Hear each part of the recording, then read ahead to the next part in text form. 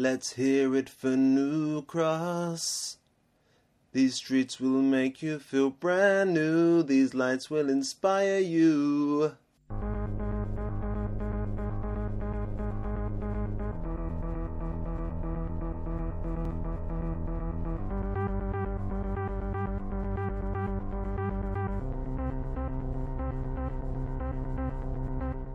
Welcome to South London Hardcore. I'm Jack McEnroy. This is Steve Walsh. Hello. And an exciting announcement, Steve.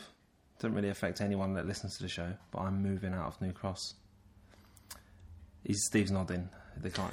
People can't hear the nodding. It's a vodcast, isn't it? No. So this week we will be talking about New Cross, the area that we're recording, the home of the show up to this point, arguably.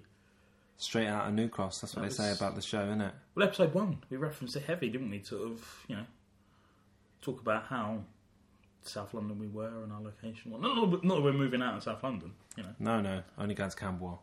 I was riding with my friend Laura's this week, and she was telling her friend Victoria about the show. Laura's a big fan, listens regularly, has been mentioned before. Subscriber on iTunes. Probably left comments on there as well. She has left comments. A 5-star rating. She's left pictures of flags on our website. She's, a big contributor. But she was telling Victoria about the show. And Victoria said, I think I've seen your website. It's brilliant. And I was like, thanks. That's lovely. She went, what's it called again? South London Hardcore. I think that's the... So she checked it out on Laura's computer. And it wasn't us that she'd seen. She was like, oh, right. No, this isn't what I was thinking of. And I said...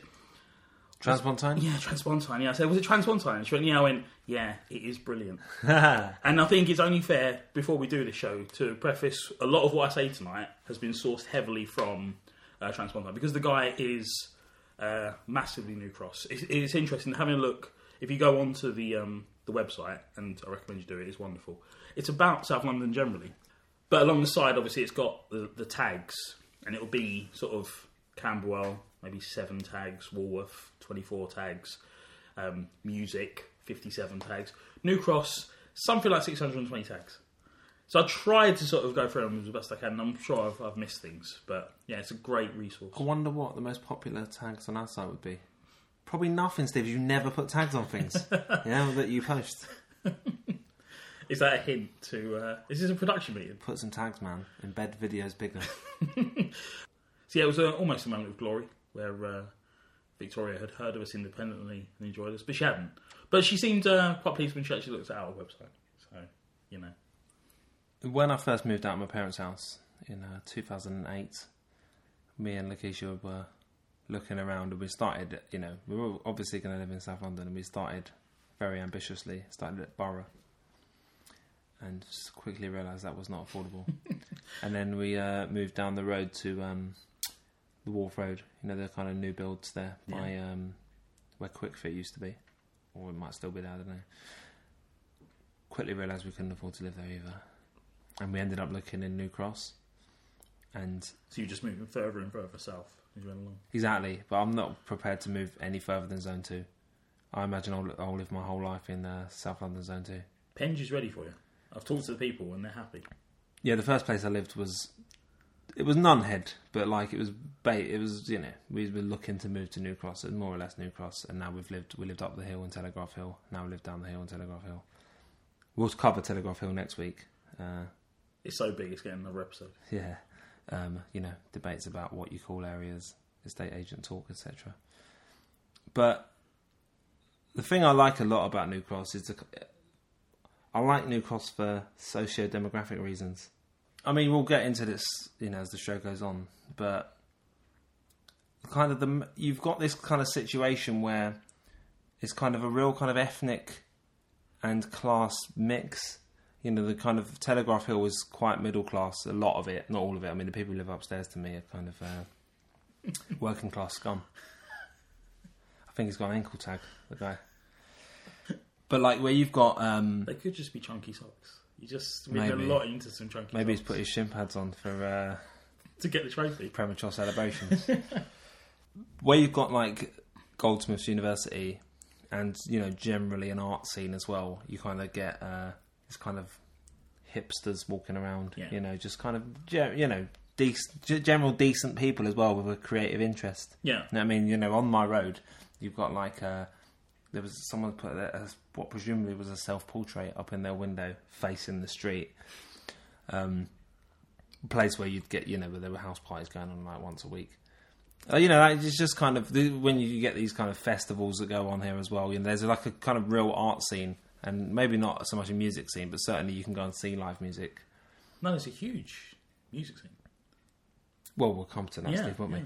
But it's just kind of you go to Sainsbury's, and it's you're walking through Sainsbury's, bumping into graduates. And I never went to university, so I'm not suggesting these people are any better than anyone else. But do you know what I mean? Just the creative types, should I say? Growing up, I had I would come to New Cross quite regularly.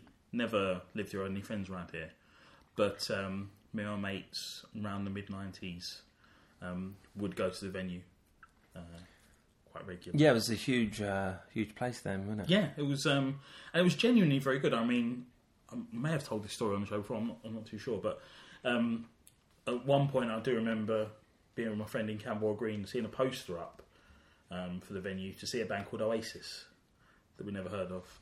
And I turned to my friend and went, what a stupid name for a band. They must be terrible.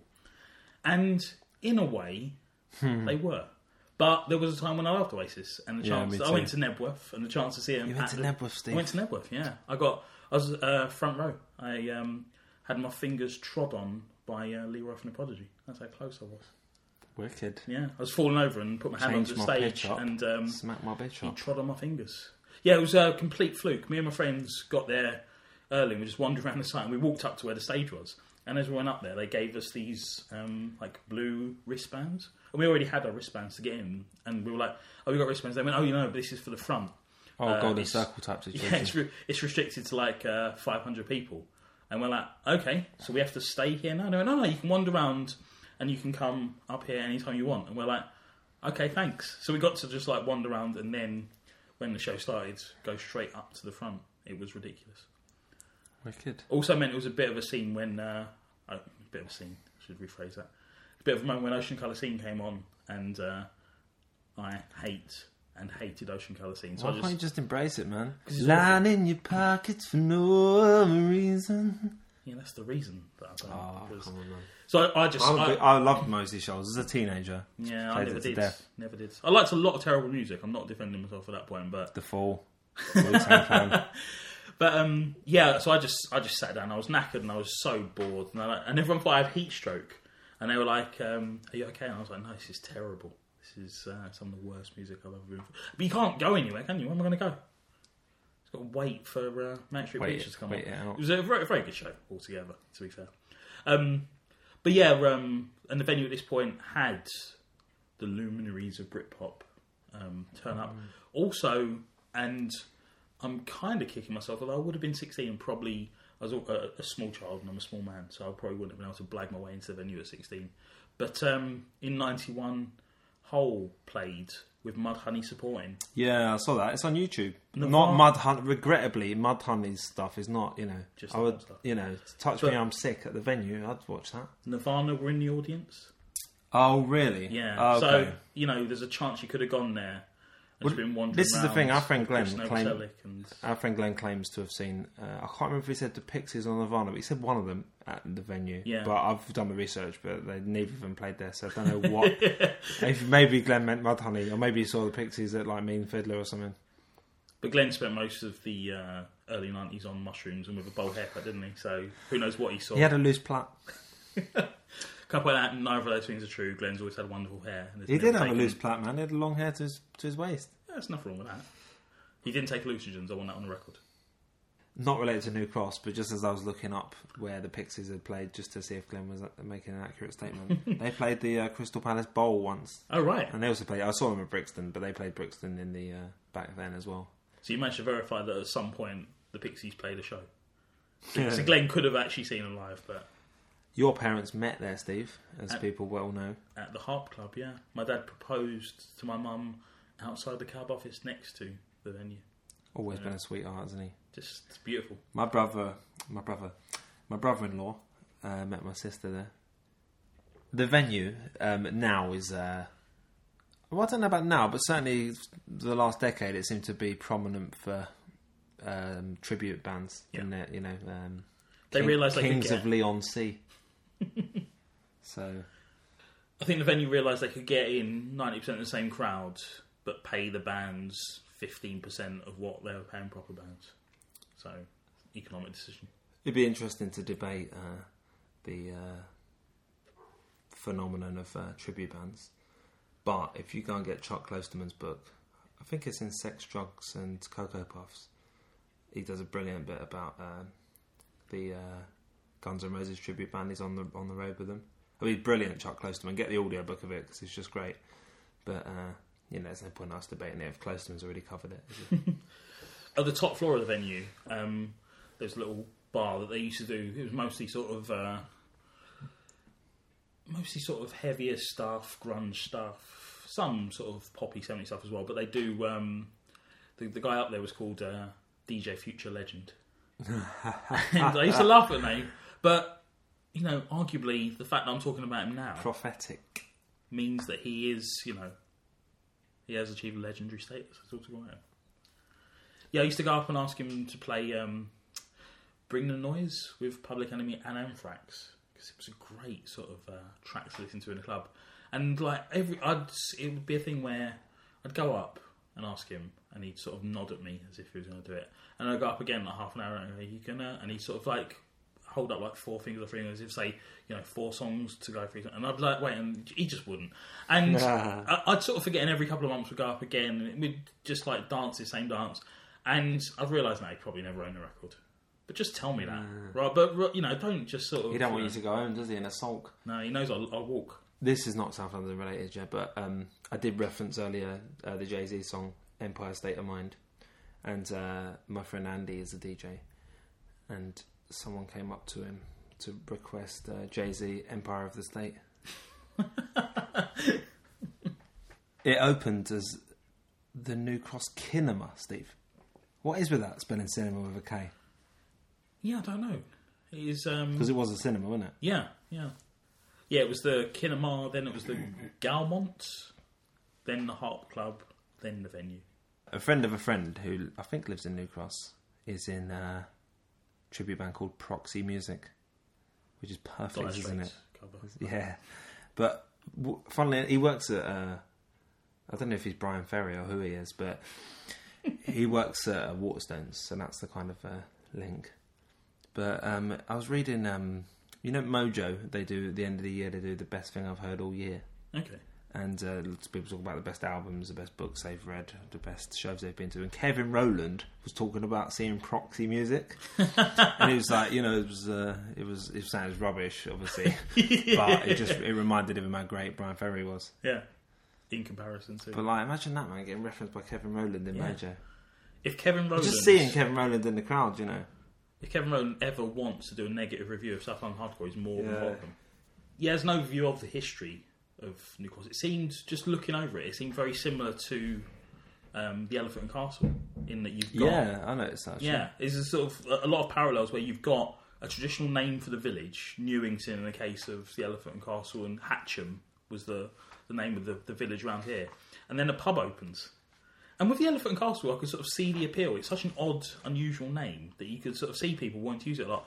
But in this area, you had Hatcham. There was a pub called the Golden Cross, and another pub opens called the New Cross. And suddenly, people are talking about this. I don't know how great this pub was. It must have been amazing because people are talking about it so much that it defines the area. Yeah, I like to think that this Golden Cross was like, the band Justice. When they do their live show, they have a big lit up cross. I'd like to think of something like that, man. I think they should make an effort to just put a massive cross up where it once was. Like the Colossus of Rhodes, man. Just make it one of the wonders of the world. Big, solid gold cross. When I was at school on Friday, one of the mums, right, mixed race, right, very hot, yeah. Got her hair, she has like her hair kind of always over to one side, yeah, and kind of, I think it's kind of cut short on the other side, maybe like kind of like Rihanna type of look, yeah. But she had this massive gold cross, one gold cross earring. It was such a wicked look. Yeah. It was like a black leather jacket. Yeah, it was badass. Yeah, the name New Cross came to define the area so much that even though there were 2 railway stations open up in close proximity, they called them both New Cross. It's like, how strong is this branding? How strong? The pub must be loving it. I mean, it's gone now, but it's New Cross House, isn't it? Is that that's the New same? Cross House is the. I'm not sure if the building is the same, but that's Right, okay. the equivalent spot. Okay. More on New Cross House later. But yeah, so they open up one railway station and go, this is New Cross. That's fine. You sort of go, okay, fine. Open up another railway station and go, this is also New Cross. And even now, I think with New Cross and New Cross Gate, there's still elements of confusion, isn't there? I've got on the wrong train. Eventually, New Cross Gate becomes New Cross Gate because there's a toll gate nearby. Oh, is that why? History lesson over. History lesson. Business hours are over. Obviously, cut that out. I'm just saying.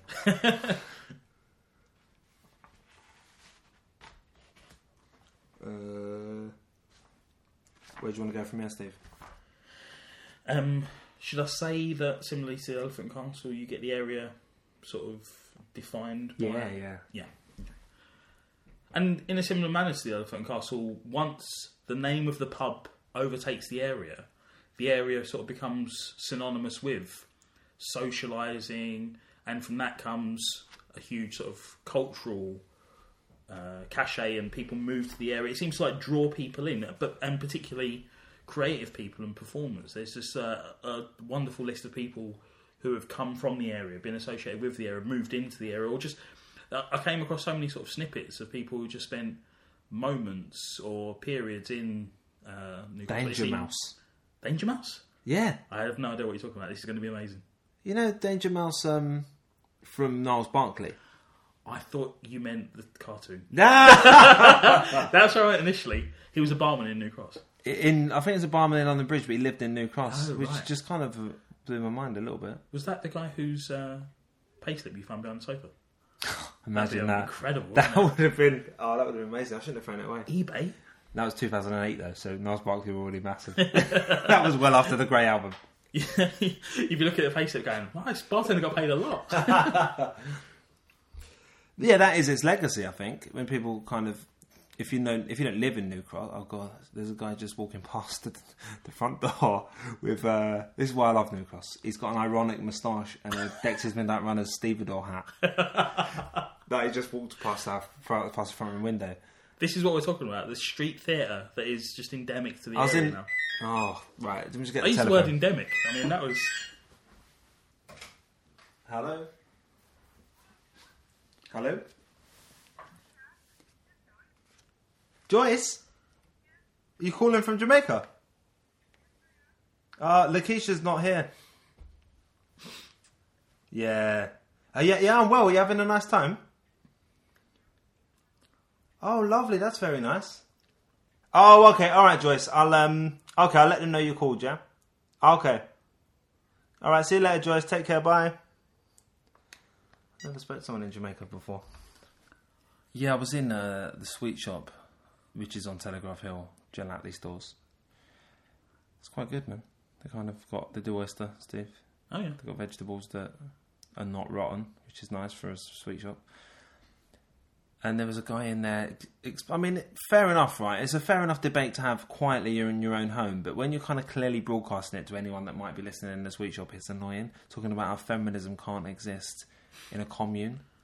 Like, shut up, man! I'm trying to get some polos. But that's what I was trying to say earlier about. That's New Cross. That's typical yeah. New Cross exchange.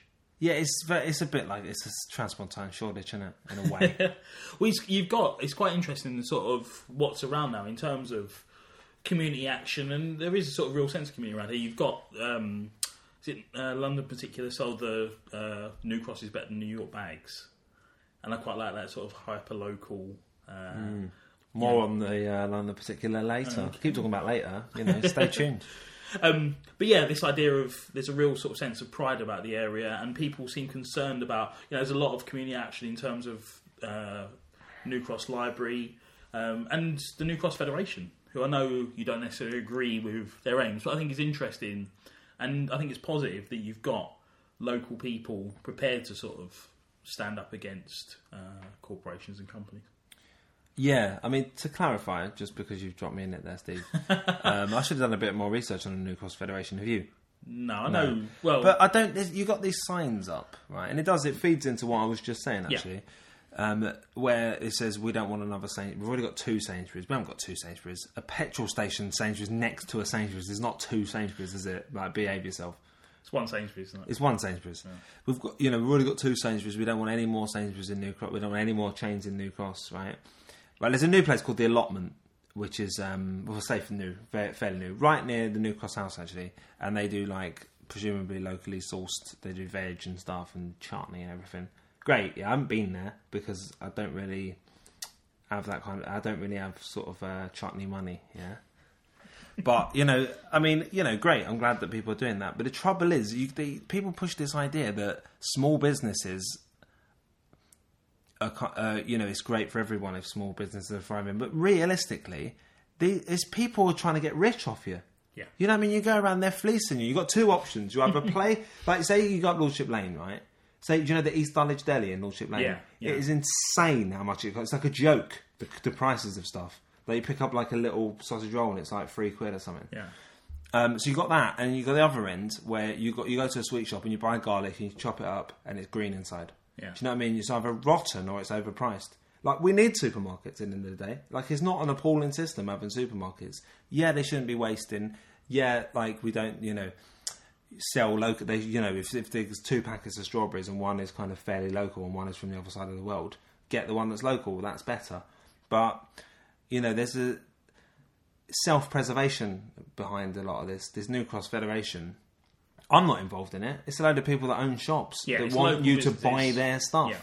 I say I don't necessarily agree with the aims of New Cross Federation. But yeah, I know what you mean. It's good to... It's sort of a very typical thing in there, like it's where there is a lot of community action, community spirit. I think it's overall a positive thing. Well, going back to what you were saying about it being a place for kind of nightlife, that really is its legacy, I think, or what it's known for now. If people are travelling into New Cross, people who don't live in New Cross or locally, mostly would know it because they've been to the Amersham Arms or somewhere like that, where there is a kind of a nightlife, and not just the fact that things are open late. So like the Hobgoblin, which I really like, and the Amersham Arms, the Walpole. They are open very late, and that's great. Just being able to go somewhere that's not closed at like 11 o'clock is brilliant. It's kind of a ridiculous thing about London, the licensing laws, but probably come back to that another show. But yeah, there are things going on. There's film nights and open mic nights and bands playing and stuff. And I think that's tied into the fact that you've got Goldsmiths there, which... Yeah. So you've got a creative community in place, and then you'll have places around that will sort of feed into it. And obviously, one of the sort of legendary venues of New Cross, the Goldsmiths Tavern, where, in the sort of late 80s, early 90s, they'd run these alternative cabarets where you had like Julian Clary performing regularly. As far as I understand it, it's the place where Vic Reeves met Bob Mortimer. Vic Reeves would perform on his own. Bob Mortimer was a solicitor at the time who just went along and was in the crowd and started to just interact. Oh, right. I didn't realise that was there. I'd heard that story before. And if you'd never had that, you'd never have had Little Britain. You can trace it. But I mean, for me, for a long time, I've still got a huge amount of affection for now, but for a long time I was obsessed with the comedy of Vic Reeves and Bob Mortimer, and it was a hugely important part of my life, and I just loved it so much. And the idea that relationship was born, because they're both obviously, neither of them are local men. Well, Bob Mortimer lives in Campbell, doesn't he? But I mean, he's from North, isn't he? Yeah. Neither of them are from South London, but the idea that I like the idea of New Cross being a place where these things happen. And as I say, the more you sort of delve into it, the more you realise it's got this odd sort of history of... concrete jungle where dreams are made of. There's nothing you can do when you're in New Cross. But yeah, it's just a place where performance and performers seem to be drawn and things happen. I mean, just even little things like... there's an excerpt from Keith Richards' autobiography where he's not a local boy. He's not from New Cross. But New Cross is where he smoked his first cigarette. He was waiting at New Cross Station and his granddad gave him a cigarette to smoke. Oh, wow. So, in a way, there's, a part of the Keith Richards mythos Yeah. was born in South London. If that hadn't happened, you'd never have had Pirates of the Caribbean.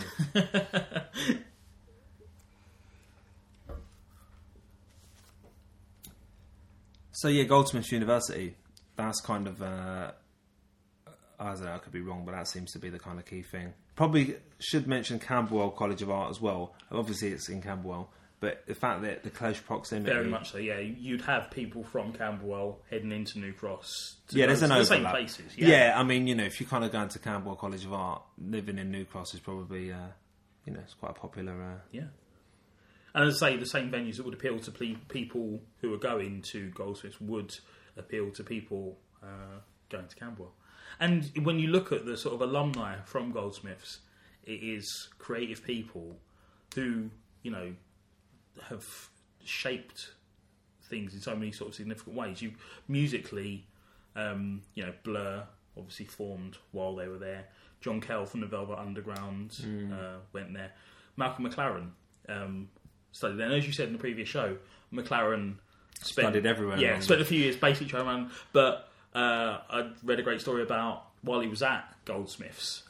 It was almost like the birth of the McLaren persona that we know best. He set up or pretended to set up a music festival and promoted it and told everyone that he'd booked Pink Floyd, the Rolling Stones, and John Lennon. And obviously hadn't booked any of them. He got some people to turn up, but none of those people. And it was essentially McLaren pulling the fast one, which was pretty much his role in the Sex Pistols. Great rock and roll swindle. Exactly, yeah. This is the thing.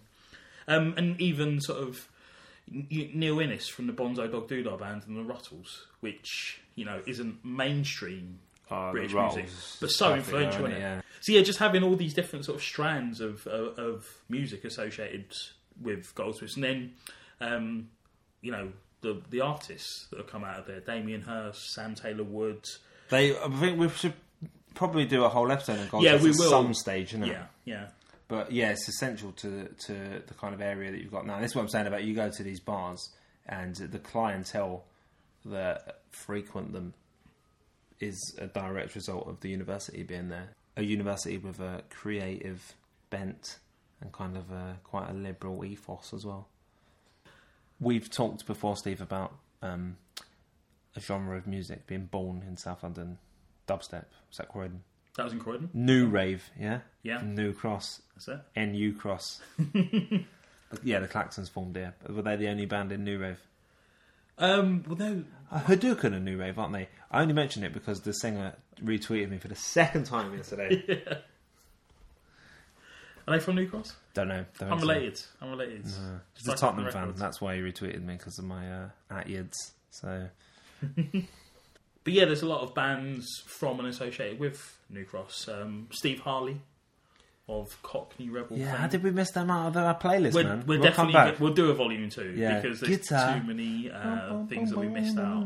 Though we realised almost immediately when people told us, but just looking at things. I mean, Carter the Unstoppable Sex Machine wrote a song called The Only Living Boy in New Cross that we completely that was omitted. the kind of biggest omission, probably, wasn't it? Possibly. Dire Straits, not from New Cross, but they formed in the New Cross area. Mary Lloyd, musical singer, lived in New Cross for a long time. So just saying, you're laughing because you think I'm obsessed with music. With music hall, Steve. Yes. Is there enough of it available to view? To make to do not to view, but there's audio recordings. Oh, okay. So maybe we could just talk about music hall at some stage. Yeah, music hall special. We're definitely going to do a music hall episode, aren't we? Are we not? Yeah. Definitely. Yeah, I reckon, man. And then more recently as well, you've got Joe Blade, UK hip hop artist. Nah. Okay. Used to work with Mark B and Blade, did a couple of decent albums. But from New Cross, used to sell his records just locally. Damage, the awful R&B band.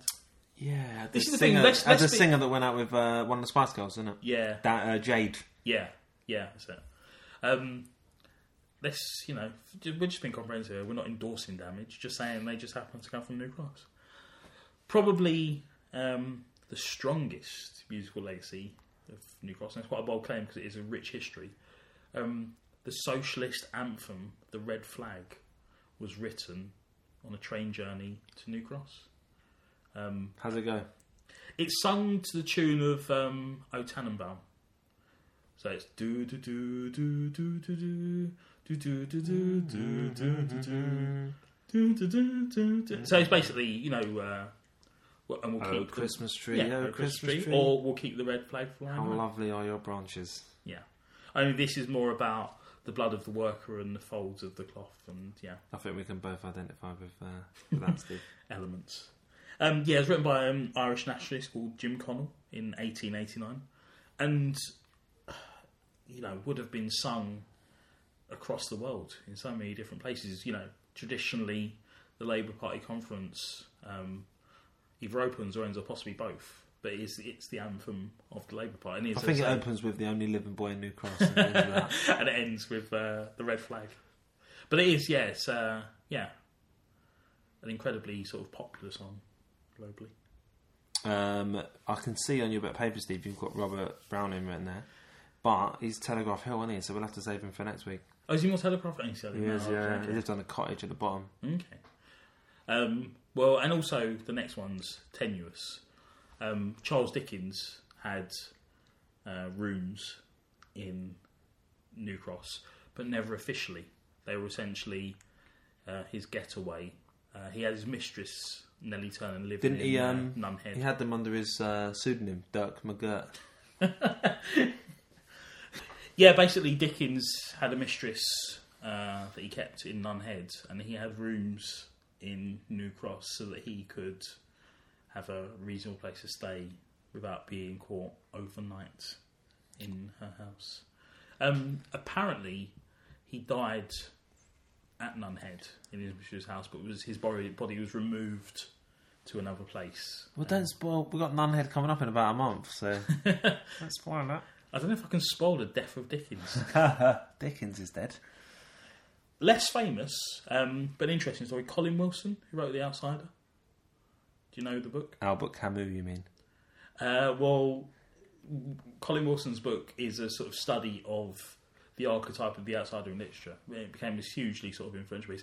He's a fascinating character. His sort of reputation was made with that book, and then he sort of spent the next sort of 30, 40 years writing various things about parapsychology and I was going to say, you've got in your section of Waterstones in the MBS, didn't you have like... Yeah, all his books. Yeah, that's where I've had the name, okay. Yeah, I would routinely make sure all his books Model stock 1. Face out and just pushed all over the place. And they sold by the bucket load. Lock wreck. Just dropping in these industry terms for those Waterstones alumni listening. Shelf talker. But he lived for a brief amount of time in New Cross and didn't write a great deal of The Outsider there, but made a note in his journal that the title The Outsider came to him in New Cross. So, a bit more literary legacy there. So Millwall used to play in New Cross, didn't they? They or, did. The old Den, Retchingham. But we'll talk about Millwall another day, in depth. Obviously, though, the New Cross Stadium, Steve, Speedway. Yeah, there's a big history there, isn't there? Yeah, I mean, that's, I believe it's been knocked down since, isn't it? Yeah. It was a prestigious Speedway track, notoriously small, known as the Frying Pan Bowl. But yes, up until like 1963, it was, like kind of quite a major Speedway venue. In 1954, 26,000 people watched stock car racing there. But, in 1948, right, did you come across this, a film called Once a Jolly Swagman? No. Right, it's a Dirk Bogarde film with Sid James in it as well. All right. About a speedway racer. Okay. And you can't illegally download it, regrettably. But I might buy it, possibly, man. We cover on the show. It's like £5 on Amazon. It's the cheapest I could find it, £5. But yeah, it's about this Dirk Bogarde plays this speedway driver. And there's a clip on YouTube of like what I imagine is probably the final race. But it was really, really good, man. Can I just quickly say Dirk McGirt track and then we can move on? I had to get it out. You know when something builds and you're like, I've got to say this. There's no way I can't say this. Yeah, so that looked... I'd like to see Speedway was huge, wasn't it? I mean, I used to work with a guy called Donald, who was a cleaner at Fortnum's, and he was obsessed with Speedway. You were obsessive musical, he was obsessive food. I imagine that's what Fortnum's like. People just, talking about, the pleasure garden. Eccentric characters. A couple of other random performers associated with New Cross. One, arguably not a performer, but there's a performance aspect to it. First one, Mick McManus. Better known, or also known as the rugged South London tough guy. Mick McManus was one of the leading heel wrestlers in British wrestling in the 70s and 80s. Yeah.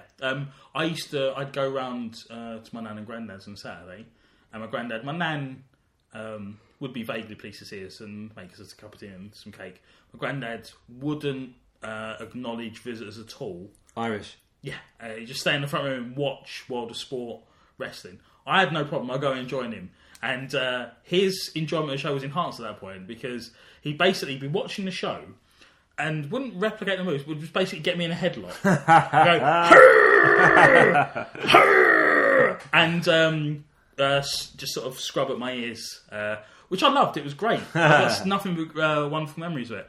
But he would just watch it and wave his fist. It was a brilliant thing to watch. And yeah, Mick McManus was, Big Daddy and Giant Haystack were arguably the biggest names associated with wrestling at the time. Mick McManus was one of the lead heel wrestlers. He was a bad guy, and he thrived on that reputation. So he'd be the guy, black shorts, black trunks, black and boots. Giant Haystacks was a good guy.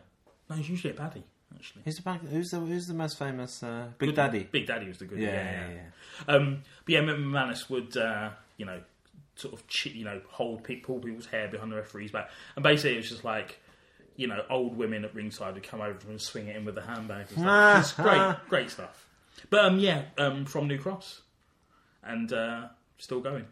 I'd like to adopt the nickname Rugged South London Tough Guy, if he's not using it anymore. But you are from South London, Steve, that much is true. That's all. Another interesting story that I came across, Father Arthur Tooth, who was the Anglican priest for Hatcham in the 1870s. Is that his real name, or did he have a chip tooth? That was his real name. Well, that's who you're going. Father Arthur Tooth. He does sound like something out of a Monty Python sketch, doesn't it? He was the Anglican priest, and he was prosecuted for ritualistic practices, which sounds very sinister until you realise it was basically things like the use of incense. Oh, right. He wasn't sacrificing. No, he wasn't doing anything. But, and he was warned by the diocese not to do this on various occasions, but he couldn't help himself. And, I don't know, I just love the idea of this guy in New Cross going, no, there's got to be a performance aspect. There's no way we're just doing the mass. I definitely want bells and whistles. Similarly, another couple of interesting stories from performers in the area. The New Cross Empire, music hall and hall of varieties in New Cross. 2 separate instances of escaped elephants. One from 1934, where Thomas Race of Speedwell Street, ironically, given his name, Race and Speedwell, 62, walking past New Cross Empire, not even going to the show apparently, just walking past it, and an elephant that was outside lifted him up and threw him to the ground. That was some things that could have happened during New Cross in 1934. No more instances till 1951, and this is going to be quite nice for you because I know this is a place you've been to because I've been there with you. A 5-year-old elephant escapes from the New Cross Empire, runs into the post office because they've got swing doors. That's perfect for a baby elephant. At which point, everyone in the queue, mostly pensioners, jump onto the counter. And you've got a 5-year-old elephant just sort of rampaging around until enough circus hands can get to the post office and capture it. Elephant wranglers. Somebody call the elephant wranglers. So, this is the legacy of New Cross as a place of performance, Elephants. So I'm sure there's some people listening, Steve, who treat this show as a travel guide. Quite possibly. So if I just quickly reel off my top 3 New Cross restaurants. I think you should. Number 3, the place where it all began. New Cross House. Right, formerly the Golden Cross or whatever. Some kind of link. But yeah, they got massive pizza oven, man. Really nice pizzas. Okay. I had a chocolate and banana calzone from there. It's delicious. You know what calzone is? It's a pizza that's folded up. Yeah. But you have chocolate in it instead of... So it's a sweet thing rather than a savoury. Yeah. You get like a decent coffee in there and stuff. You know, you go to the pub and you just have to... You know, if you don't drink alcohol, it's a nightmare. People are like, why don't you have another orange? How much orange do you drink in an evening? Because I've had 2 already. I don't know how many oranges you're supposed to get through, but coffee, that's a different story, isn't it? The best time we went to the pub and you tried to order a coffee was Stephen's birthday recently in the borough, where you asked the guy behind the bar if he was still serving coffee, and he said, no, we stopped serving coffee at 9, and you said, it's 8 o'clock, and he said, I meant 8. And then another woman came behind the bar and he said to her, are we still doing coffee? And she went, yeah, as if there was no sort of time limit. The idea that they don't want to make you a coffee. It's just bizarre, though, isn't it? It's like you're a place that serves drinks, and you ask for a drink, and they go, "Oh no, we stopped doing that drink at 7 o'clock." Why would you stop doing a drink? It's a machine there. Yeah, and people go, "Oh, but it takes them long." A Guinness takes long. Good things come to those who wait. But also, if you ever go to a place where they're serving cocktails and all you want is a bottle of beer, it is horrible. It's just a nightmare. You just begrudge people. You're looking around going, "Who's ordered that? Why is he shaving an orange in front of me?" And he is. And then you're sort of like, can I have a bottle of... No, I can't, because you've got to juggle that first. Ridiculous. Make coffee. Number 2, the London Particular, as you mentioned. I just did. up between New Cross Station and New Cross Gate. You came with us there, Steve, didn't you? You just had a coffee, I think. The mocha is delicious. So nice, man. But now you can get like a brunch bowl, which is... When did we go there? That time with Annie and Louis? Yeah. Well, then I'm going to tell that story. Let me just tell what's on the menu, then you can kind of diss them. Right. The brunch bowl is like a fry-up, but like kind of, kind of chefed up a bit. Okay. You know, with like local sausages and... How much? Because that sounds like it's going to be £12. It's like, no, it's not. It's you're not going to get it cheaper anywhere else, basically. Okay. I think it's about $6.50. It's quite a decent portion as well. Yeah. When we went there for my... for someone in my family's birthday, I had to get there like 10 o'clock when it opened on a Saturday morning because you can't book. So I had to get the big table out the back, you know, because there's not a lot of space in there. But like there were like 7 of us around this table, and I got this like selection of flatbreads and like with this hummus and other dips, and it was so nice, man. And like the frittata's lovely. Everything's really nice, Steve. But go on. I had a coffee and it was very nice. The only problem was when we went there. Annie and Louis were with us, who were both vegetarians. So they asked about the vegetarian option, and the waitress seemed a bit amused. I think it's another one. What it is basically stop serving. No, they kind of sell out of food. Right. They don't have massive stocks. Yeah. You know, it's not McDonald's. So the fullback position she offered, and she seemed to be sort of like thinking on her feet. She said we could do you some salad on toast. Yeah. And I wasn't sure. I'm not a vegetarian. So I waited for us to go inside and I was like, is that a thing? Does that happen a lot? Do you get... I think they got frittata in the end, though, or a tart. I think they did, didn't they? And it was really nice. Yeah. But it just seems odd that it sort of went, salad on toast. That's one of our vegetarian options. But as I say, I've never had... Well, actually, I think I tasted frittata and it was very nice. So yeah, it was delicious, man. Number 1, Reyna, Reyna. Just before you get to New Cross Station, on that kind of row of shops that's set back a bit, just by the venue, there's a furniture shop there as well that has a sign in the window that says, "We sold a chair to Damien Hirst." And that's just a permanent sign they've got. But yes, because until he brings that chair back, that's true, isn't it? We refunded a chair to Damien Hirst. We apologise to Damien Hirst for a broken chair that he brought. Yeah, it's a Turkish place and quite big. You didn't go, did you? We went past it when we were coming back from Rotherhithe, didn't we? Yeah, I've been a couple of times. And you were raving. Yeah, it's really nice, right? And you get loads of stuff as well for the money. Last time I went, I paid £14, right, for this kind of set menu type thing. But it was like 2 hot starters, 2 cold starters, a main, and like a dessert and coffee and stuff. And it was just a ridiculous amount of food. Too much food. You kind of have to be kind of cautious. Don't go mad with your orders. But it's all like kind of kebab type stuff and, you know, dips and, you know, Turkish food. Yeah, but like affordable and very, very nice and just so much of it.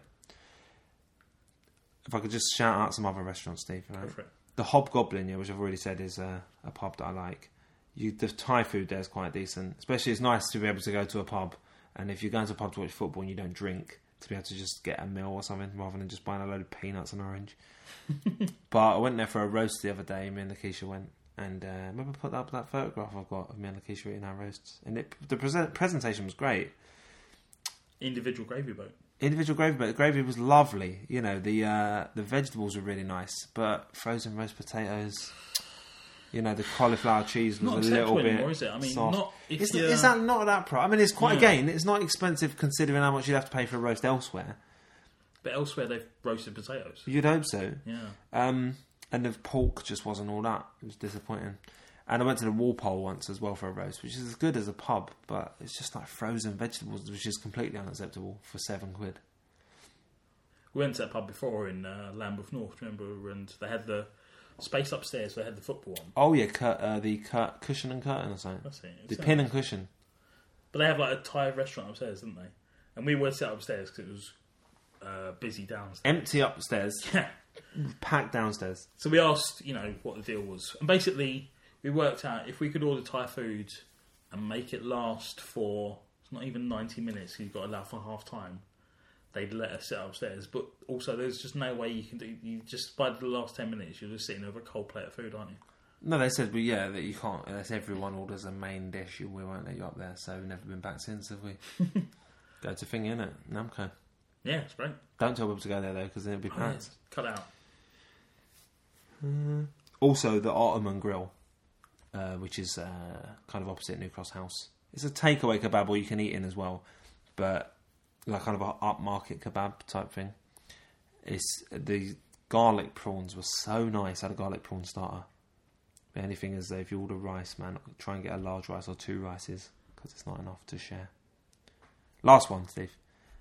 Kebab shop down at the beginning of New Cross Road, kind of just round the corner from the post office. Alanya. Really nice. So, Just standards. just a standard kebab shop, but nice. we'd been going to another kebab shop around the corner for several years, and then I ended up in there, and it was better. And again, with Chinese, right, there's like Uncle Wrinkle. It's not bad, but Sorry, what's it called? Uncle Wrinkle. Okay. But there's a Chinese in Nunhead called... Auntie Crease. What's it called, man? Palace, it's called. And they deliver it to New Cross, so just go there, man. It's better. Hong Kong Palace. No, just Palace. Not that one down the road. That kind of. Yeah, because I've heard of. So thanks for listening. We got Telegraph Hill coming up. Nunhead. It's another music episode. Delve into our back catalogue. You go to southlondonhardcore.com. Click episodes, top left hand side, and you'll be able to see what we've done previously. Dig something out. You find something for yourself or for somebody you know. Subscribe on iTunes. Yeah, get us on Twitter, Steve. At SOHC Podcast. Get us on Twitter, Steve. At SOHC Podcast. Email us, southlondonhardcore@gmail.com. Keep an eye on the website. I'll be putting up videos that are too small to see. Links that may or may not work. No, they'll work. It's all good. Gold. Yeah, we better stop now, Steve, because I need to rush to my nan's. So, good night.